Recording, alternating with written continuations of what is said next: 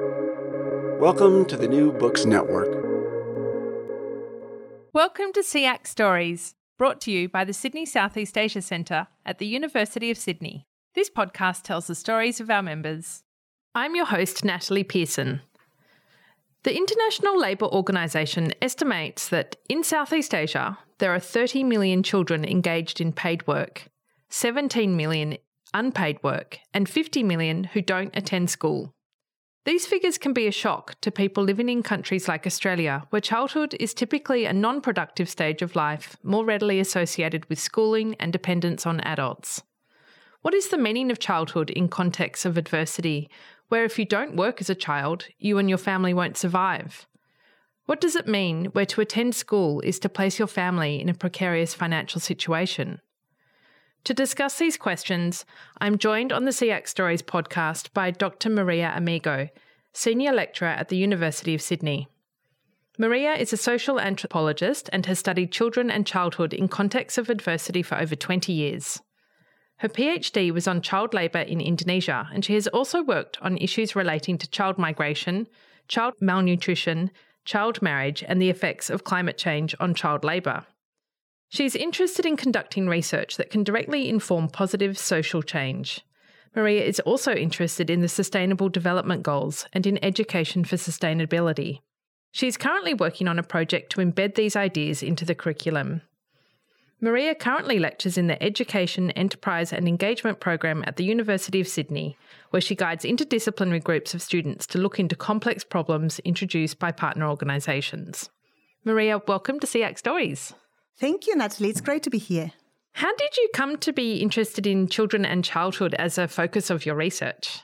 I guess I've always been interested in children. I think maybe thinking of my own childhood as a girl, I was thinking of becoming a teacher, and I've always felt very comfortable around children.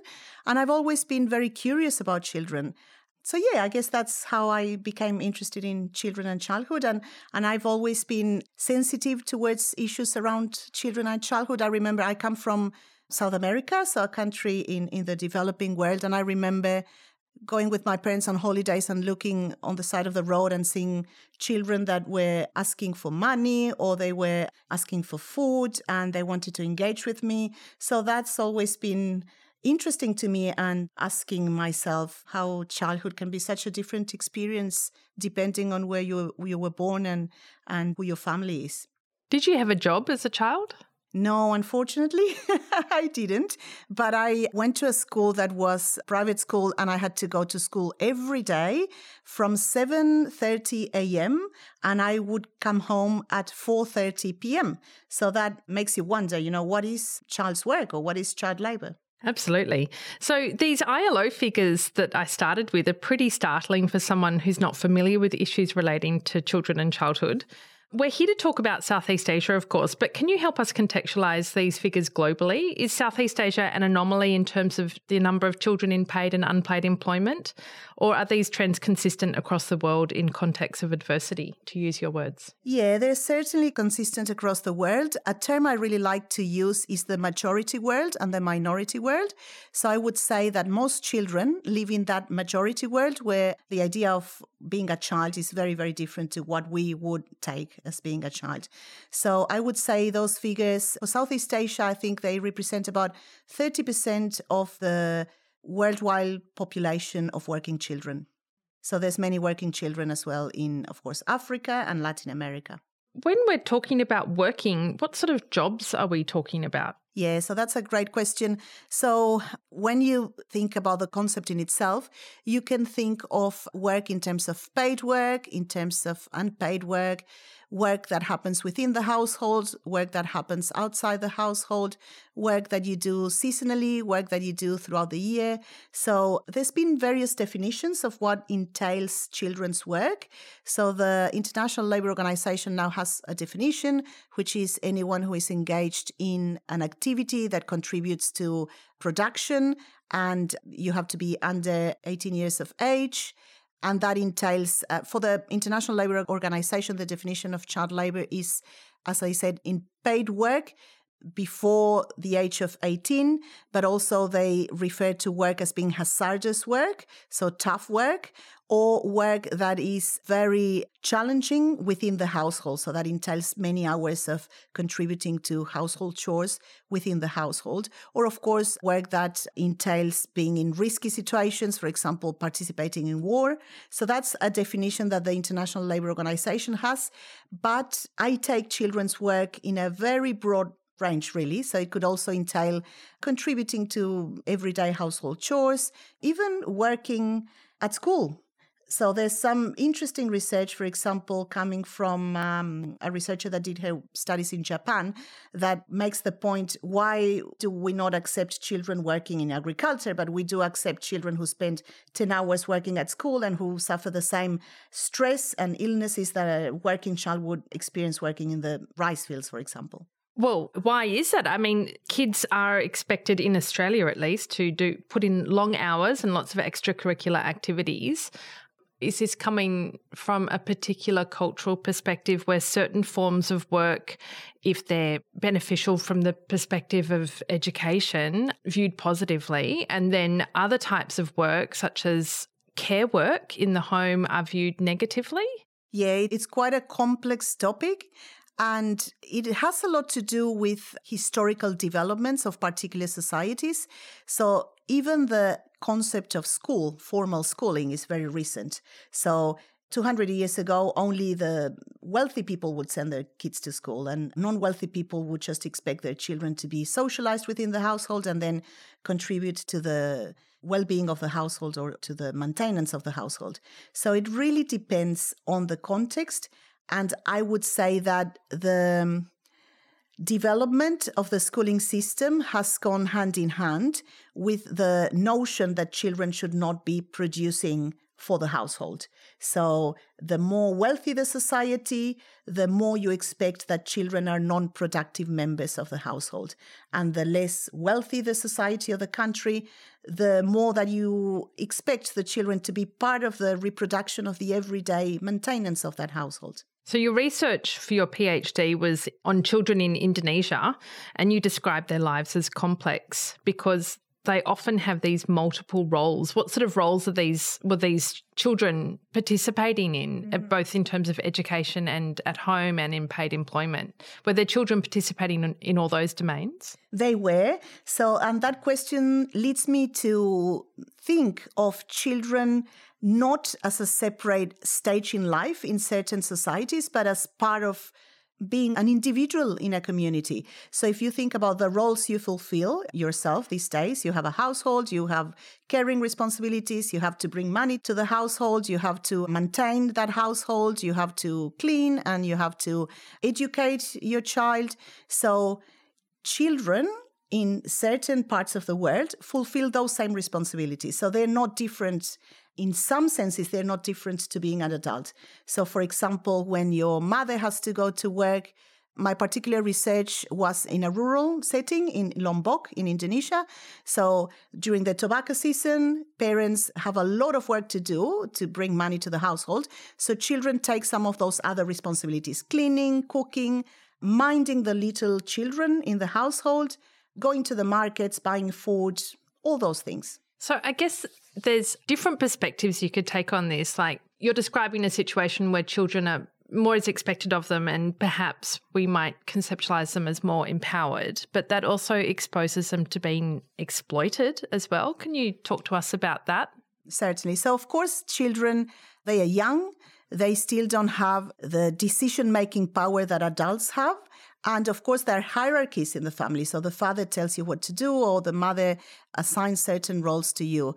So, of course, there is that potential of exploitation. So that's something that needs to be looked at. But on the other side, children develop their own methods of contesting that. So that's what I really loved to see in my research, that agency that they develop and how they can become really independent and how they can oppose certain decisions that are made for them. So it really depends on the situation and the context. But the more the children understand their responsibility to maintain the household, and the more that they are acknowledged as valuable members of the household, the more empowered they will be. I'm really intrigued by this idea of children developing their own forms of resistance. What are some great examples that you saw? So some great examples that I saw perhaps were instead of working for your family, so instead of helping your dad in the harvest of the tobacco plantations, you would actually help a neighbor who would give you a bit more money than your father because... smart. Yeah, very smart. So children are very, very creative. And one of the fabulous findings in my research was how money savvy they are. And for example, a group of children I was working with, they would organize their own saving strategies, rotating, putting money. So there would be, for example, a group of 8 kids and they put money into a little box. Once a month, each child would take that money to buy a bicycle, for example, but they were committed to the subsequent month contributing to that little saving strategy. So things like that, very, very clever. But I want to say also that children are very conscious of how tough it is to make a living in that context. So they don't see work as our children would see work when you ask them to do the dishes. Oh, Mom, no, I don't want to help. Or, you have to tell them 1,000 times, please make your bed or please help me clean the house. These children are really conscious. They see their parents struggling. They see their parents having a hard time to make ends meet. So they're very aware of that. And I have great narratives in my research where children say, I remember a child, for example, who was saying, do you know how much I eat? I asked my mom, he was, of course, a boy who would have been 13, 14, really hungry, growing. I have 3 serves of rice each time. So, of course, I need to contribute to that. So that awareness that we do not see here is quite striking when you talk to those kids. How interesting. Can I ask you about the ethnographic approach? Because you make the case that ethnographic research can help us delve into the lives of working children and therefore better understand the lives of poor children in Southeast Asia. And you've just shared some anecdotes from your research. Why is ethnography such a useful tool when it comes to studying and understanding children? Yeah, ethnography is a fabulous tool. And being an anthropologist, of course, I defend it all the time. So in general, ethnography is a fabulous tool to understanding any community you want to study. But studying children is very, very difficult. First of all, because of that hierarchical relationship between an adult and a child and how shy they would be to answer a question or how reluctant they would be to participate in an interview or in a focus group. So with ethnography, you become friends of the children. That's something I love. So wherever I go in the world, I'm very attracted to children. So because ethnography entails being there in that place that you want to study for a long period of time and participating in those activities and being part of a community, children become your friends. And because I was a foreigner in Indonesia and I look very different to what they look, and besides that, I was coming from South America, so I was really an exotic person in a very traditional, remote part of Indonesia. So I was really like a celebrity. And that was fabulous for my research project because children would follow me all the time. They were asking me questions. So I was surrounded by children all the time, and that made me really close to them. I would say they were my friends. So they could, once, the first stage of suspicion passed, so they were over, oh, who is this stranger in our village? They were so interested in me. So they would follow me everywhere. And that made it very easy for me to understand what they were thinking, what they were doing all the time, when they were going to school. So it was a fabulous tool. So ethnography basically helps you become part of the place. How did you navigate the imbalance in power relationships as a foreigner and a white foreigner coming to Indonesia and also working across age groups? I imagine there are complex considerations around consent and getting ethics approval from your university to even conduct the research.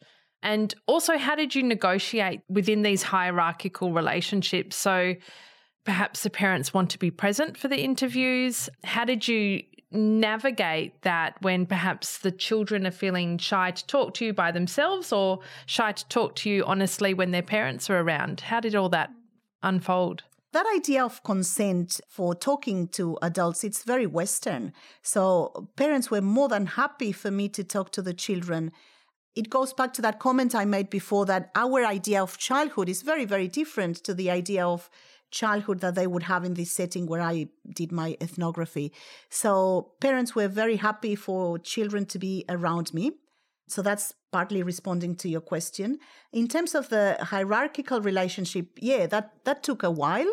It took a while for them to accept me in their community. It took a while for them to negotiate that difference that we had in relation to me coming from the Western world and looking very different, being a white person in Indonesia. So it took a while, but I guess it all comes back to how you connect to people and how you embrace that opportunity. So as I said, when we started this interview, I love being around children. I feel very comfortable around children.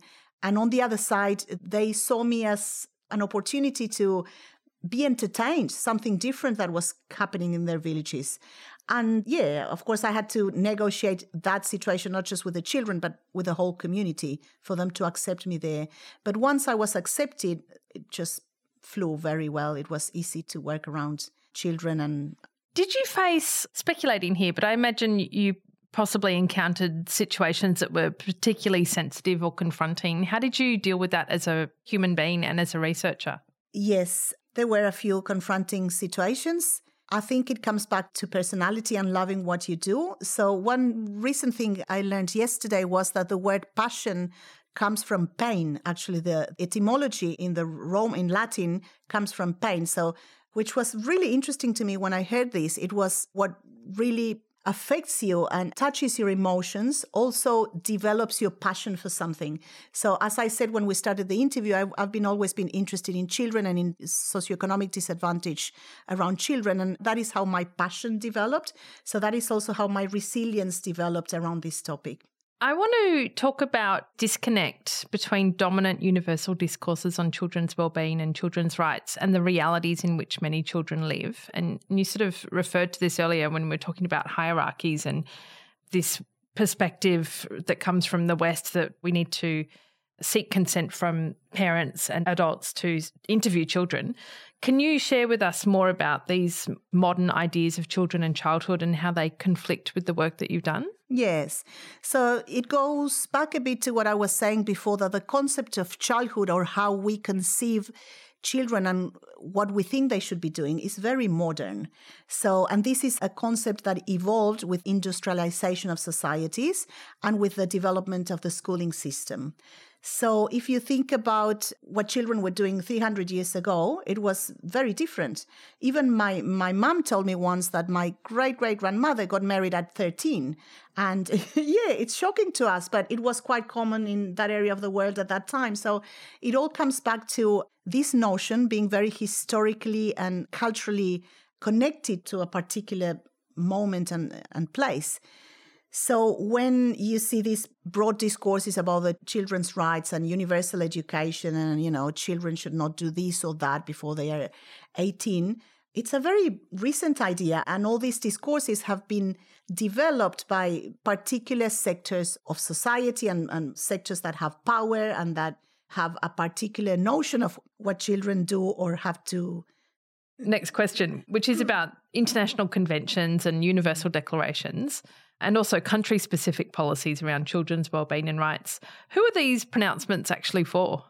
They are for this idea of childhood, which is for the minority world, not for the majority world. So a great concept I like to share is an author called Sharon Stephens. She introduced this concept of the luxury of childhood. And she says that the luxury of childhood is only for a very small portion of the world's children.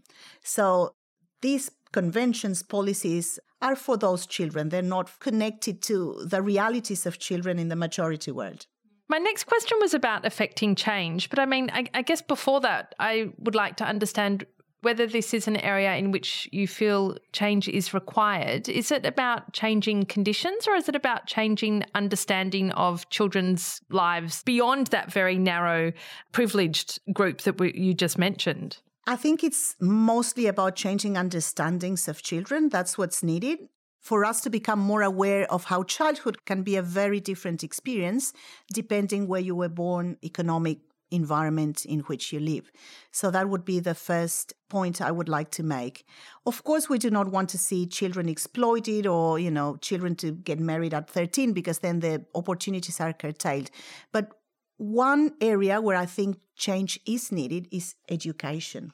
So the education system in some parts of the world, like where I worked in Lombok, or in other areas where I worked in other places of the world, is very disconnected to the realities of those children. And that's why they don't want to complete education. It has nothing to do with their lives. And it is a waste of time for many of these families. And not just a waste of time, but a waste of money. Many times, they have to buy the uniform or the books, or they have to work 2 hours to get to school. So that's a lot of time missed for engaging in a productive activity.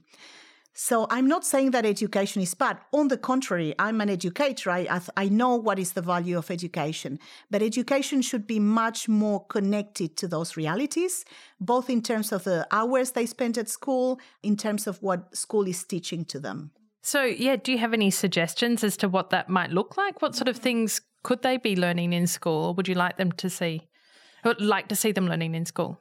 I will make the specific point of the community I worked with in Lombok. It's an agricultural community. That's what they want to do for the rest of their lives. They want to stay there. They want to work their land. So it would be great if the children were trained more in relation to that very likely future that they're going to be engaging in. So perhaps school should be shorter hours to teach the basics of writing, maths, of course, basic conventions, basic values, but a bit more content in relation to what they're going to be very likely to be doing for the rest of their lives. A bit more experiential learning, as we're calling these days, these sort of activities in university, much more experiential learning and less time spending like 6 or 7 hours at school every day. I imagine you would not face much resistance from any child anywhere across the world with that kind of proposal. I would not face resistance, but another point I would like to make is that children love to work in this context. They love to earn their own money. If they did not work, they could not buy the things they like. Like you and I have children, we know how they like to consume, and they like to buy whatever, clothes, a bicycle, a phone. So their parents cannot afford that. So I won't get opposition. I want to ask you about your future research avenues, but before we wind up talking about children, I am aware of making the assumption that it's difficult research or that it can be confronting, but I get the sense that has not been your experience with your research. I get the sense it's been quite an uplifting and positive experience. That's exactly right. When people ask me, oh, how tough your area working with working children is so tough, I would say, on the contrary, I feel so privileged to be working with these children, to talk to these kids, to see how much joy they get out of life. One easy example is many children, especially the younger children, let's say children between the ages of 6 and 10, they play while they work. So they learn by playing as well. So one activity children used to do during the rainy season when there was no cultivation, that they couldn't work in the rice or in the tobacco plantations, they would gather sand from the nearby river, which they would pile and then sell for construction, which is a very tough job, really. I was a bit sympathetic to that job because they spend hours in the river. At the same time, I was noting how much fun they have while they do that. They tease each other, they splash each other, they swim at the same time. So they are still children. So they have that play attitude while they work. I know that you're interested in research that can directly inform positive social change. What are you working on at the moment? Are you still focusing on children, or is your research taking you in different directions? Children is my main interest, but I'm also an educator. I am a lecturer here at the university, and I'm very interested in this concept of the Sustainable Development Goals. I'm interested in this concept because it's like a message that anyone can understand in whatever part of the world you are or whatever level of education you have. This is like a message that can be very powerful to make change happen. So I'm working on a project in relation to this to embed the Sustainable Development Goals in the curriculum, and I'm very passionate about that. But I have also been involved in a very interesting project which has looked at the impact of climate change on child labor and how the fact that our environment is becoming so much more challenging means that more children have to work to sustain themselves and sustain their families. So that's another research project I've been involved in recently. And then with the Southeast Asia Center here, I've been involved in a project looking at oral health in East Timor, which I've been fascinated in relation to that project. And hopefully that is going to be interesting for me in the future in terms of including children into that research. Fantastic. Well, we'd love to hear more about the oral health project in Timor, so we'll have to get you and some of the project team back. But thank you very much for taking the time to come and speak with us on the SEAC Stories podcast about children's rights and well-being in Indonesia and in Southeast Asia. It's been really great to have you. It's been a pleasure to be here, Natalie. Thank you very much. You've been listening to SEAC Stories, brought to you by the Sydney Southeast Asia Centre at the University of Sydney. Make sure to keep up with all our SEAC Stories podcasts by following us on your favourite podcasting app. If you like the show, please rate and review it on Apple Podcasts. Every positive review helps new listeners find the show. And of course, let your friends know about us on social media.